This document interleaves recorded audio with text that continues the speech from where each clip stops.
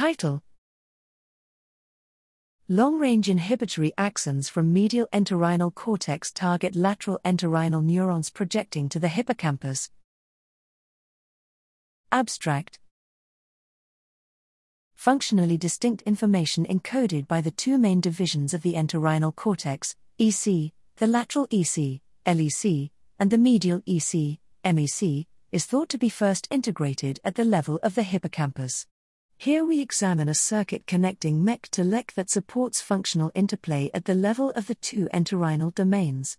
Using a combination of anatomical, in vitro electrophysiological and behavioral experiments in the mouse, we report that axons from MEC somatostatin-expressing GABAergic neurons densely distribute in layer I of LEC, where they drive strong and near-selective inhibition of principal neurons in layer ER. This inhibitory pathway is accompanied by MEC glutamatergic axons that innervate multiple layers of LEC and preferentially synapse onto principal neurons in layers IIB and 3.